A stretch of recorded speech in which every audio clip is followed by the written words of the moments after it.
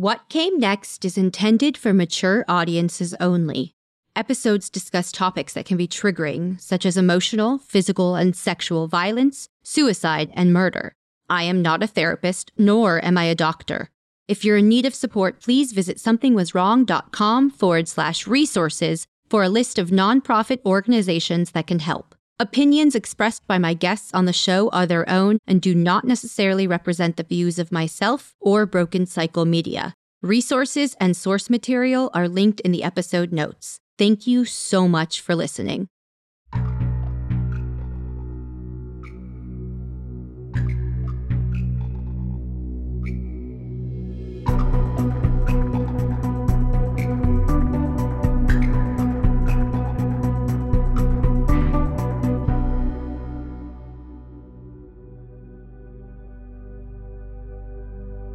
Caitlin Mathis is a victim advocate and survivor from Texas.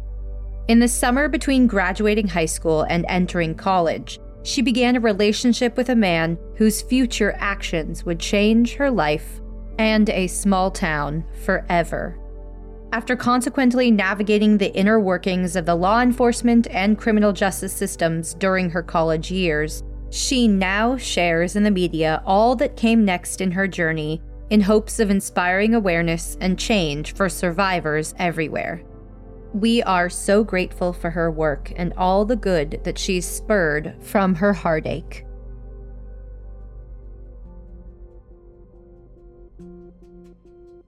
My name is Caitlin Mathis. I'm a former stalking victim committed to sharing my story of surviving during my freshman year of college. My fuel for this passion was ignited when Jackie Vandergriff lost her life to my stalker in September of 2016. My loved ones would describe me as energetic, wise beyond my years, loving, caring, silly, motivated, and a positive encourager. As a kid, I kind of struggled to find my people. We moved around a lot until the 4th grade when we moved to Grapevine. This was because my parents got divorced when we were young. It took me a while to come to this realization, but I'm so glad they separated when they did. I'm glad my mom didn't raise us in a household as her and my father weren't in love anymore. My dad wasn't very present. She knew that she deserved love, and eventually she did find the real thing. Eventually, my dad actually stepped up and began to work on more of a presence in our lives. But it was kind of a chaotic childhood. My mother taught me so much from a young age. She taught me and my sister about toxic behavior, especially in men. She was a single mother, but dated during my childhood. She didn't introduce us to many, but in the process, she taught us about manipulation.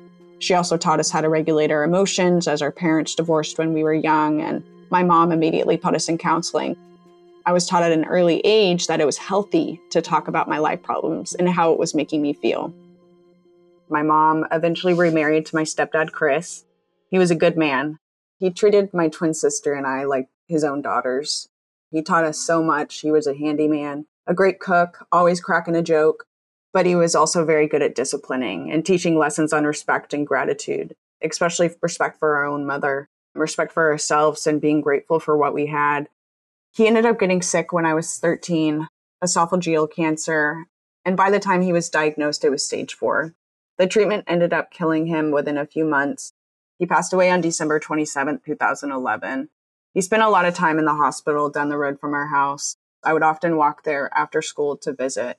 We even spent Christmas in the hospital, and we made the most out of our situation as a family. My mom was also laid off during this time. I honestly don't know how she held herself together.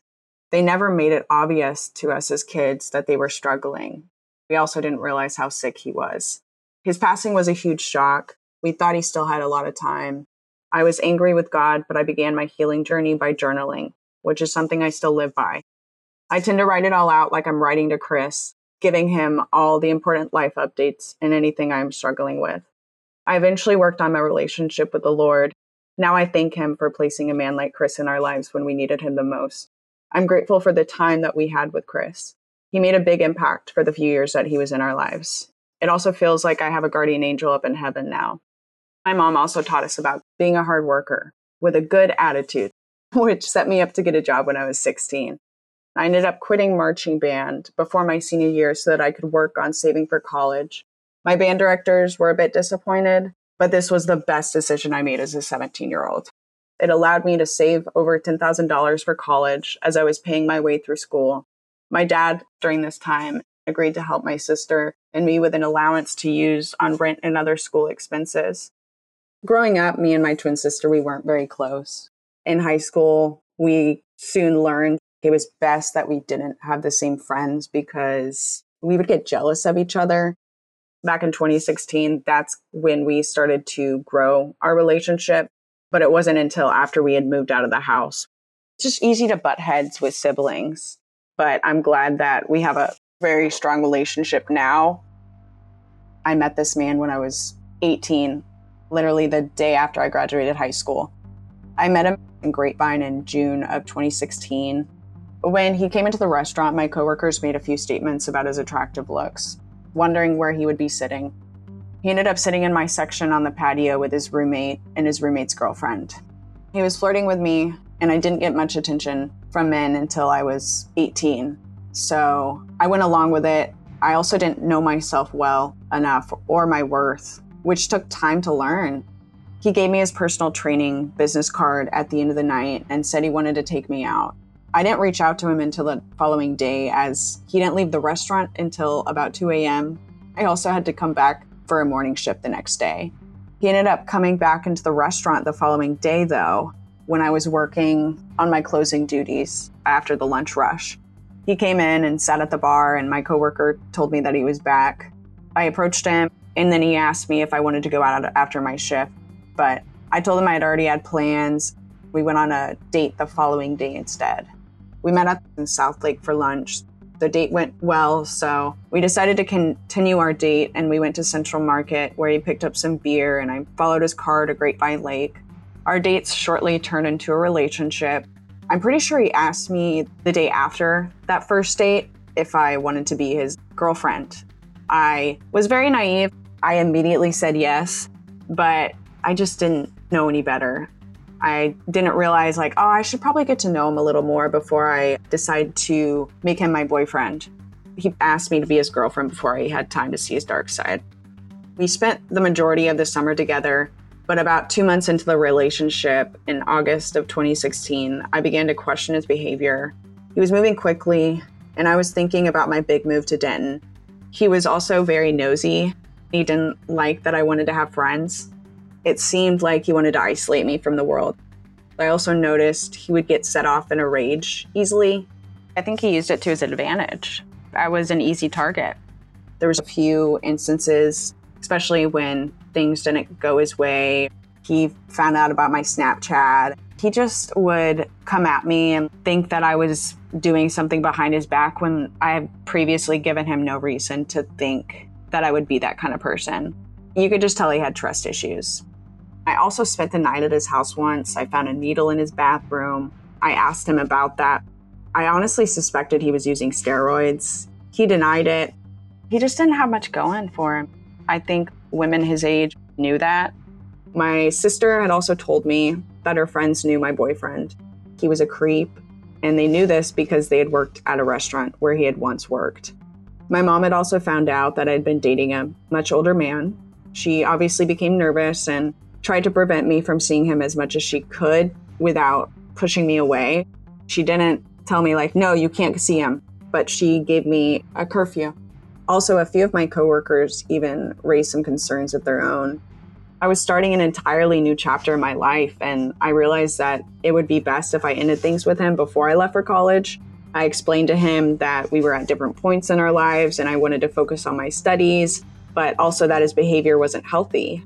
The only problem was that he convinced me to give him another chance after he showed up at my mom's house the next day. He said he could do better and he wanted to help support me in college. I knew I would be leaving soon, so this allowed me some time to step back from the relationship. When it came time to move away for school, I was excited to get away from home. My twin sister Hannah decided last minute she also wanted to go to UNT, but I had already found a roommate, so she found a single dorm. My roommate was from Pennsylvania, and we became best friends that year. We were very different, but at the same time similar. I think we brought out the best in each other. I definitely feel like she helped me keep my sanity at that time. I feel as if the second that I moved to UNT, I immediately had a village. It was kind of strange because when I was in high school, I was like, God, if college is anything like high school, I'm not doing this crap. But the difference between high school and college was that people were open. People were willing to accept me into their group, just as long as like I was willing to express myself so that they could get to know me too. The week before classes started, I opened up to Natalie, my roommate, about how I wanted to end that toxic relationship that I was in, but I was ultimately unsure how to approach that situation. So Natalie and my suite mates recommended that I end it right there through text message, which I did. But then he immediately began to blow up my phone. I proceeded to block him on any account I thought he might reach me on. Immediately after the breakup, my ex began to exhibit stalking behaviors. I would compare it to a gateway drug because a lot of stalking behavior leads to other behaviors. And those behaviors can be added up together, documented, reported. He was first arrested on campus the same night I ended things with him, but he was arrested for something else. A university police officer made the arrest as he was under the impression that he was an intoxicated driver, and he had something on his record. So he was arrested for whatever was on his record, a ticket or something. He also continued to blow up my phone and even began sending emails as he was able to make new accounts pretty easily. The first time he showed up at my dorm was on Wednesday, August 24th, 2016. I was sitting on my bed with a bunch of other girls from our floor when there was a knock at the door. I assumed it was our RA, Kyla, as we were making some noise, but when I swung the door open, I was surprised to see him standing there. He asked if we could talk privately. I told him that we could talk in the common room, which was just down the hall from the laundry room. My friends in the room looked at me as I left, and I could see the worry on their faces. They had all connected the dots by this point and realized that it was my ex. I wasn't expecting them to do anything, but one of the girls went to investigate to make sure I was okay. She pretended to check on her laundry. Meanwhile, my ex was begging me to take him back, but I was very persistent in saying no. He continued to beg, and it wasn't until Kyla had arrived and told my stalker that he needed to leave. Luckily, he complied and left down the stairs shortly after. But after that incident, Kyla advised me to make a police report, which I did. An officer came down and I explained the situation. The original officer informed me that his higher-up, Officer Polk, would be taking my full statement, as he had some further questions for me. I complied, and he informed me about the arrest that he had made the previous night. He wanted to let me know that he had been lurking around. I was just lucky enough to have law enforcement on my side that were able to connect the dots. They reached out to me. They were like, "We think you should get a protective order." I was a little worried about this, but he recommended we file a criminal trespass order, which would make it illegal for him to be on campus, even if he wasn't caught right then and there. They just needed surveillance or evidence that he was there. They would be on the lookout. When the dean of students had reached out to me about the protective order, I was unsure if I wanted to proceed. I was like, oh, it sounds like paperwork. But that was pretty much it. Very minimal in terms of taking action towards getting a protective order, because we had already had the documentation from Officer Polk. They just had to compile everything, and then they had to get me up there to sign some documents and confirm everything. What prompted me to seek out that protective order was his use of social media and using it to harass me online. He had created so many different accounts. He even posed as a UNT student. He would send me very long emails of just how much he loved me. A lot of my case, the evidence that they used was tech facilitated through social media. He really started harassing me. And that's what pushed me to come to the realization, I need this protective order now. I didn't know when it was going to end. I just couldn't stop crying. I couldn't even get the energy to put on clothes, for that matter. I'm just glad that we took these steps at an early start to document all the incidents. The way that Officer Polk told me to handle this situation was to take a screenshot, document everything that he had done, every message. So I screenshotted it and I would send it all to Officer Polk, and then he would use it, submit all these incidents, which we were later able to use to build the stalking charge as well as the protective order. They made it so easy. It didn't cost me a penny. They have those services within the student affairs services. I'm just so glad that Officer Polk acted on this so quickly, as documentation is key in a stalking case. Officer Polk called my stalker the next day and explained to him that he was now criminally trespassed from the entirety of UNT's campus and that if he ever showed up, he would be arrested. He made sure that my stalker understood. We honestly thought that would be the end of it, but it escalated. The second time he showed up was at my place of work. It was my first day.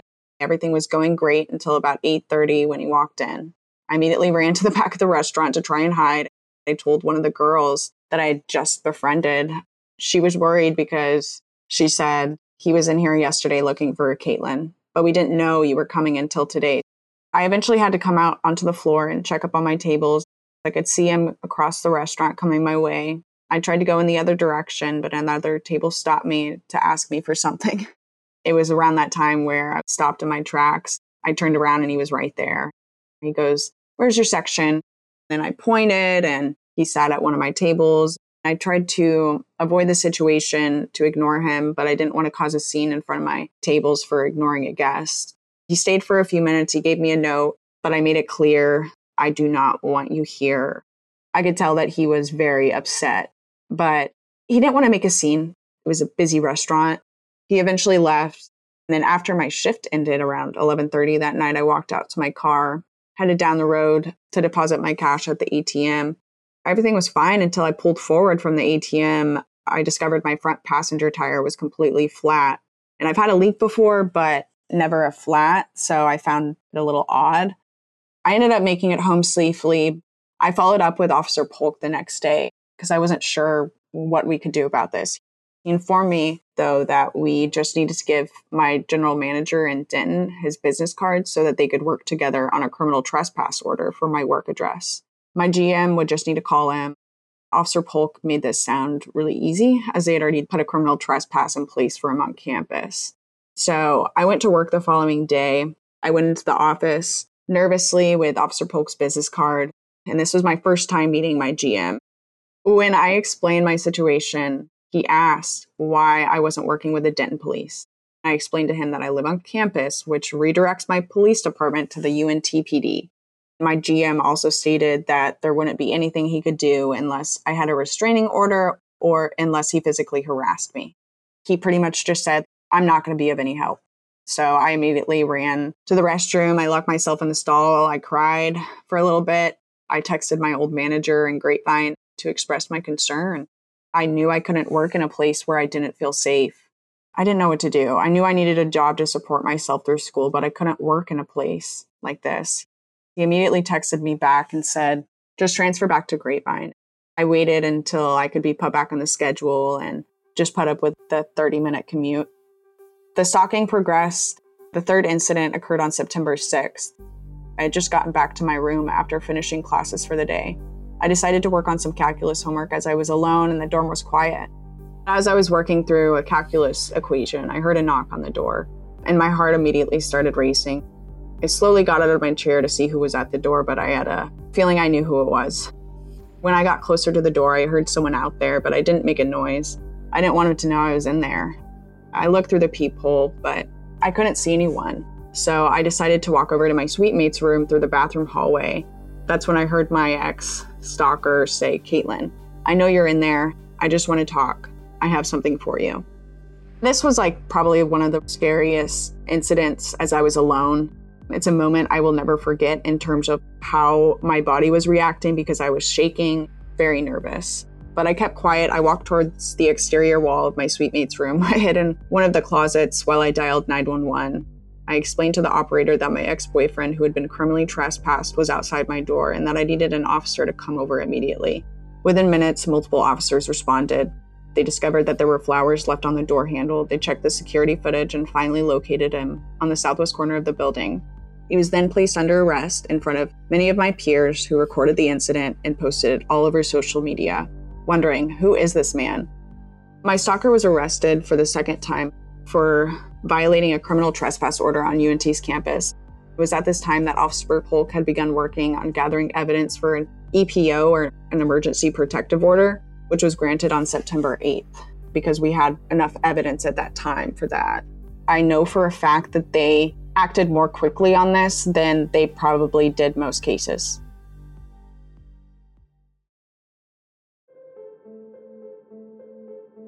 My stalker was released on bail on Friday, September 9th, and would then go on to meet Jackie Vandergriff on Fry Street in Denton, Texas that following Tuesday, September 13th. Jackie was a bright young woman studying nutrition at Texas Women's University, which was another university in Denton. She had her whole life ahead of her, but it was cut short after her encounter with my stalker. Jackie's remains were found on Wednesday, September 14th in a blue kiddie pool at Grapevine Lake. I had gotten a text from my friend's mom. She lived within a mile of where the body was found. She sent me this article. No information had been released at this point as to who the victim was or if there was any suspects. The headline was "Body Found Dismembered and Burned at Grapevine Lake." I was like, oh my gosh, these things never happen in Grapevine. Grapevine was a very quiet community. We were a community that would come together to help each other. Never once in my lifetime in Grapevine did I ever hear about a murder. And so I was shocked, to say the least. But at this point, I did not think that my ex had anything to do with this.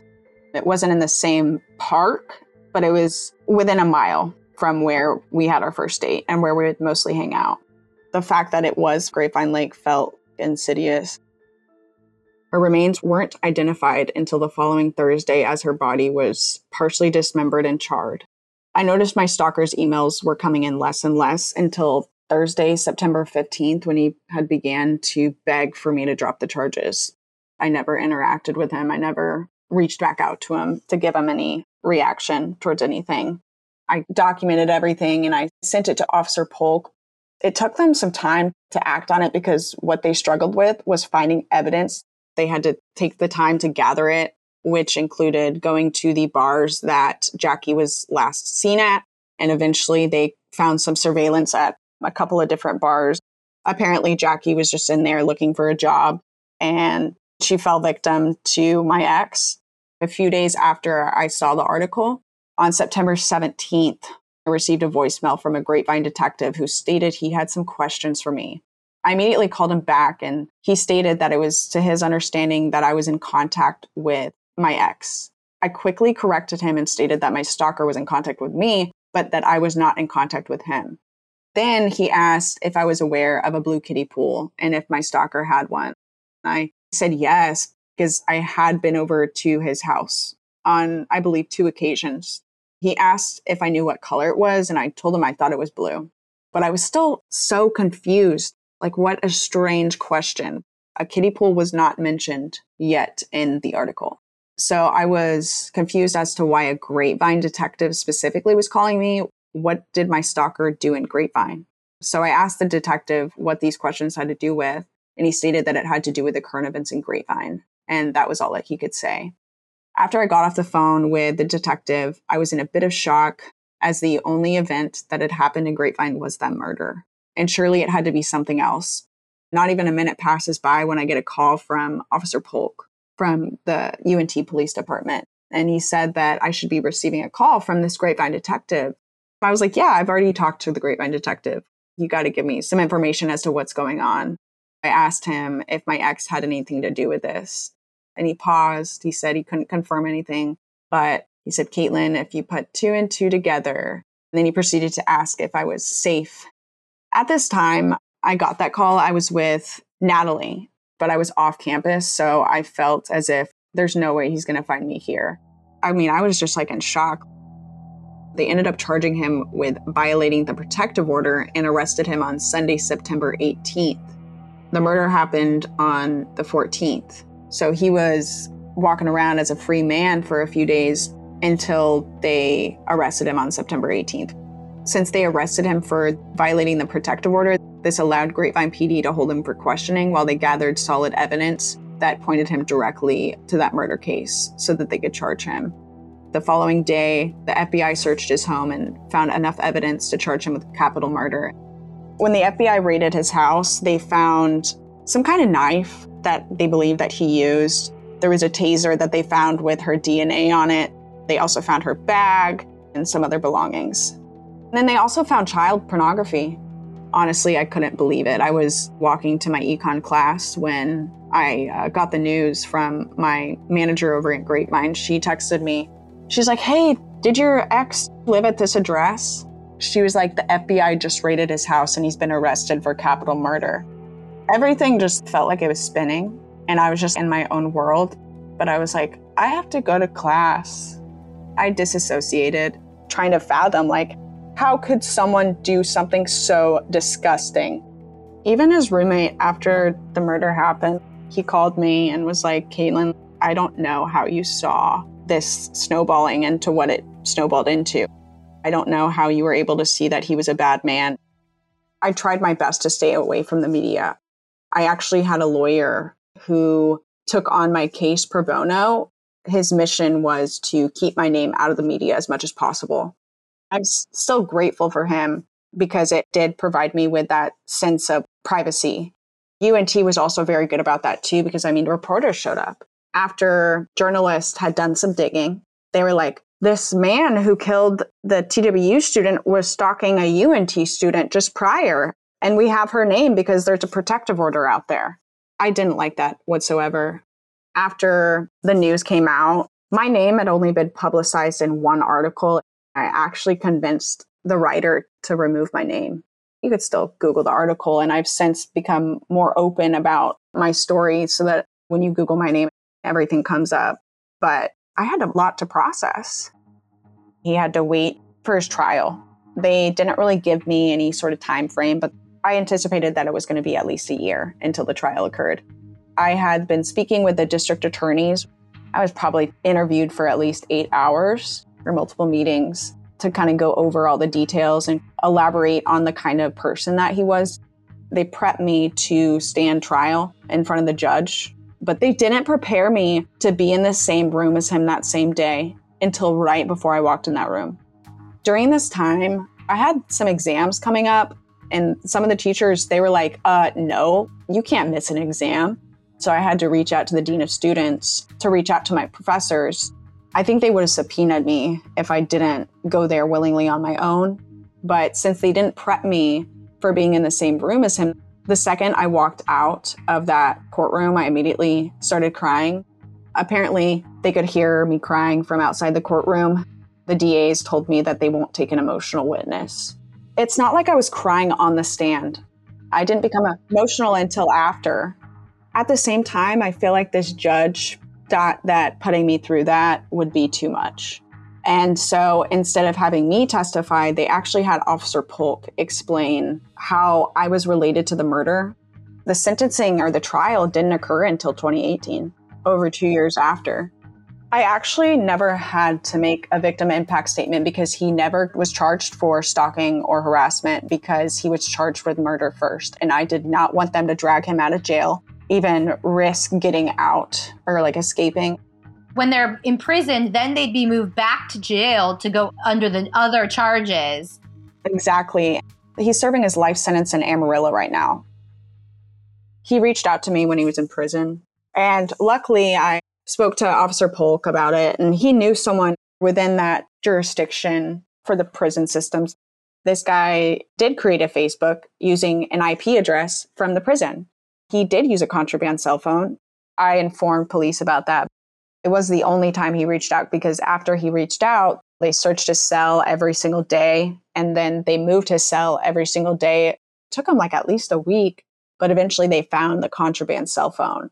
They didn't add on any time for his sentence, but it was put on his record.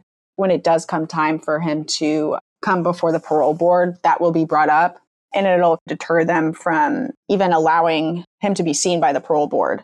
So whenever that time comes, I believe it's 2046 when he'll be eligible, I'll have to give my victim statement and making a statement other people's lives are going to be at risk if this man is released. He is born to kill and he will kill again. That's just the approach that I'm going to have to take when that time comes. But in the meantime, I want to work on just doing what I can to better the system so that the process has better outcomes. I'm tired of hearing about victims asking for assistance from law enforcement and they are pushed away until something bad happens. These people are scared. So I just hope I can have a role in making a difference, and I'll figure it out whenever that time comes to make sure he stays behind bars. In the beginning, I did hold a lot of guilt. I did wallow in that guilt. Why am I even here? I wanted to take places with Jackie. I would literally spend hours late at night when I couldn't sleep. I couldn't go to bed without having a nightmare. I saw a doctor. I found myself on Google trying to find any explanation as to why someone could do something like this. I just was driving myself a little insane trying to find those answers, but there's no logical explanation behind the thought process of psychopaths and sociopaths. The nightmares took time. The nightmares also took medication. Through therapy, I journaled a lot, talking through what I went through, being open about it. I was provided a plethora of resources. I was provided free counseling from UNT, which I took at a domestic violence shelter. And they have a lot of different graduate students that offer counseling. That was the first step, just talking about it with someone. I've been very open about my situation and my story. Music has always been a form of therapy to me. When I find music and especially lyrics that I can relate to or just resonate with and jam out to, especially if there's a sick electric guitar solo, something that gives you goosebumps. I do have a little ritual before I go to bed. Most nights I'll turn on my music before I hop in the shower and jam out to a few songs. Have a little dance sesh by myself. Counseling, therapy, journaling, music have all been a tremendous help throughout the years. I kept my circle pretty small, but I had a good enough circle to consider it a village. And they were ultimately the ones that helped me get through it. My mother, especially, she's kind of one of my driving forces and just reminders that you've got this. I was busy in school. I stayed focused. I even graduated early. I'm glad I did because I graduated right before COVID. I was supposed to graduate in 2020, but I graduated in December of 2019, which allowed me to walk the stage, unlike my friends and my original graduating class. Ultimately, I've come to the realization that I don't want to let her memory be forgotten. I didn't have the opportunity of getting to know Jackie, but I would have been honored to get to know her, to be close to her, to have truly known the kind of good person that she was. The only thing I can do now is to live my life as Jackie would want. There were certain things that she was passionate about. Nutrition, that was her main focus. Esthetician, she was good with skincare stuff. She was passionate about animal shelters, adopting and not shopping. There's also an endowment at TWU, which provides scholarships to other nutrition majors at Texas Women's University. I just want to do better for Jackie, for potential victims, and to better our future generations. I just hope someone can take away at least one thing from my story, whether that be the warning signs in a toxic relationship, a stalking victim who doesn't know what to do next, or someone grieving and struggling to cope with the trauma. I want people to know that it gets better if we dedicate the time to work through the trauma. Also to understand that there are evil people out there and that we have to pay attention and call it out when it makes us uncomfortable. Talk about it. I can only hope it helps someone along the way. Whatever I can do, I know that change within the judicial system, it's something that you have to get the gears working towards. But I do have strong hopes that there are some things that we're going to be able to change because the police or the law enforcement, they're struggling to document these. But if Officer Polk can do it, so can all the other officers. It's not like he was going above and beyond. He was doing his job. He was doing what he knew was right. He was protecting the citizens. Isn't that the role of law enforcement? The way he handled my case, it felt like he cared for me, like I was his own daughter. We like to get together every 6 months or at least once a year to get lunch. He deserves all the awards. I'm dedicated to seeing change within our judicial systems, police forces, and communities.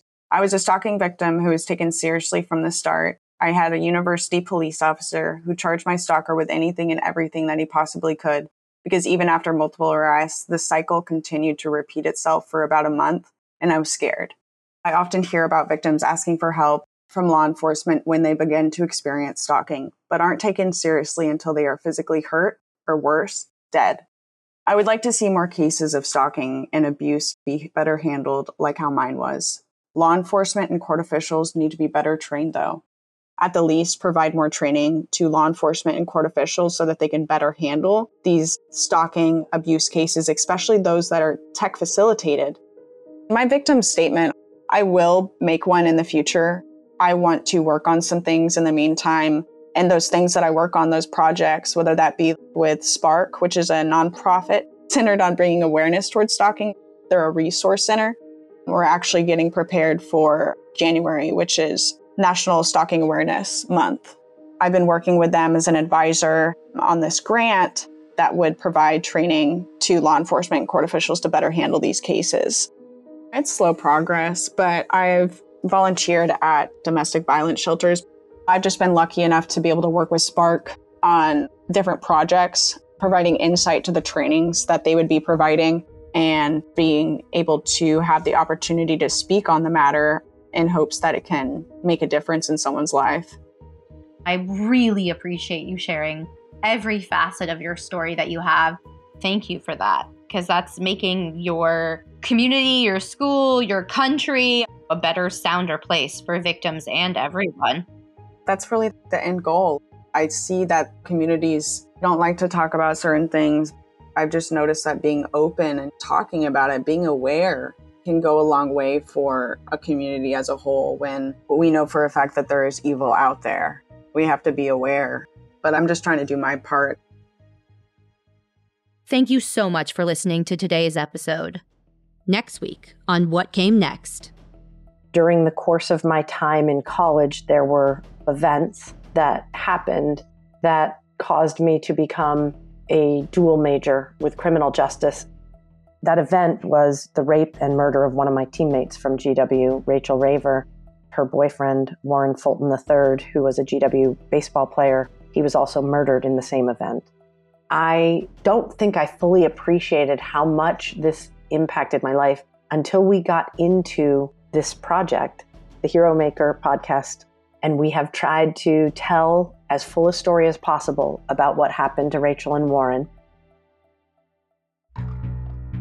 What Came Next is a Broken Cycle Media production, co-produced by Amy B. Chesler and Tiffany Reese. If you'd like to help support What Came Next, you can leave us a positive review, support our sponsors, or follow Broken Cycle Media on Instagram at Broken Cycle Media. Check out the episode notes for sources, resources, and to follow our guests. Thank you again for listening.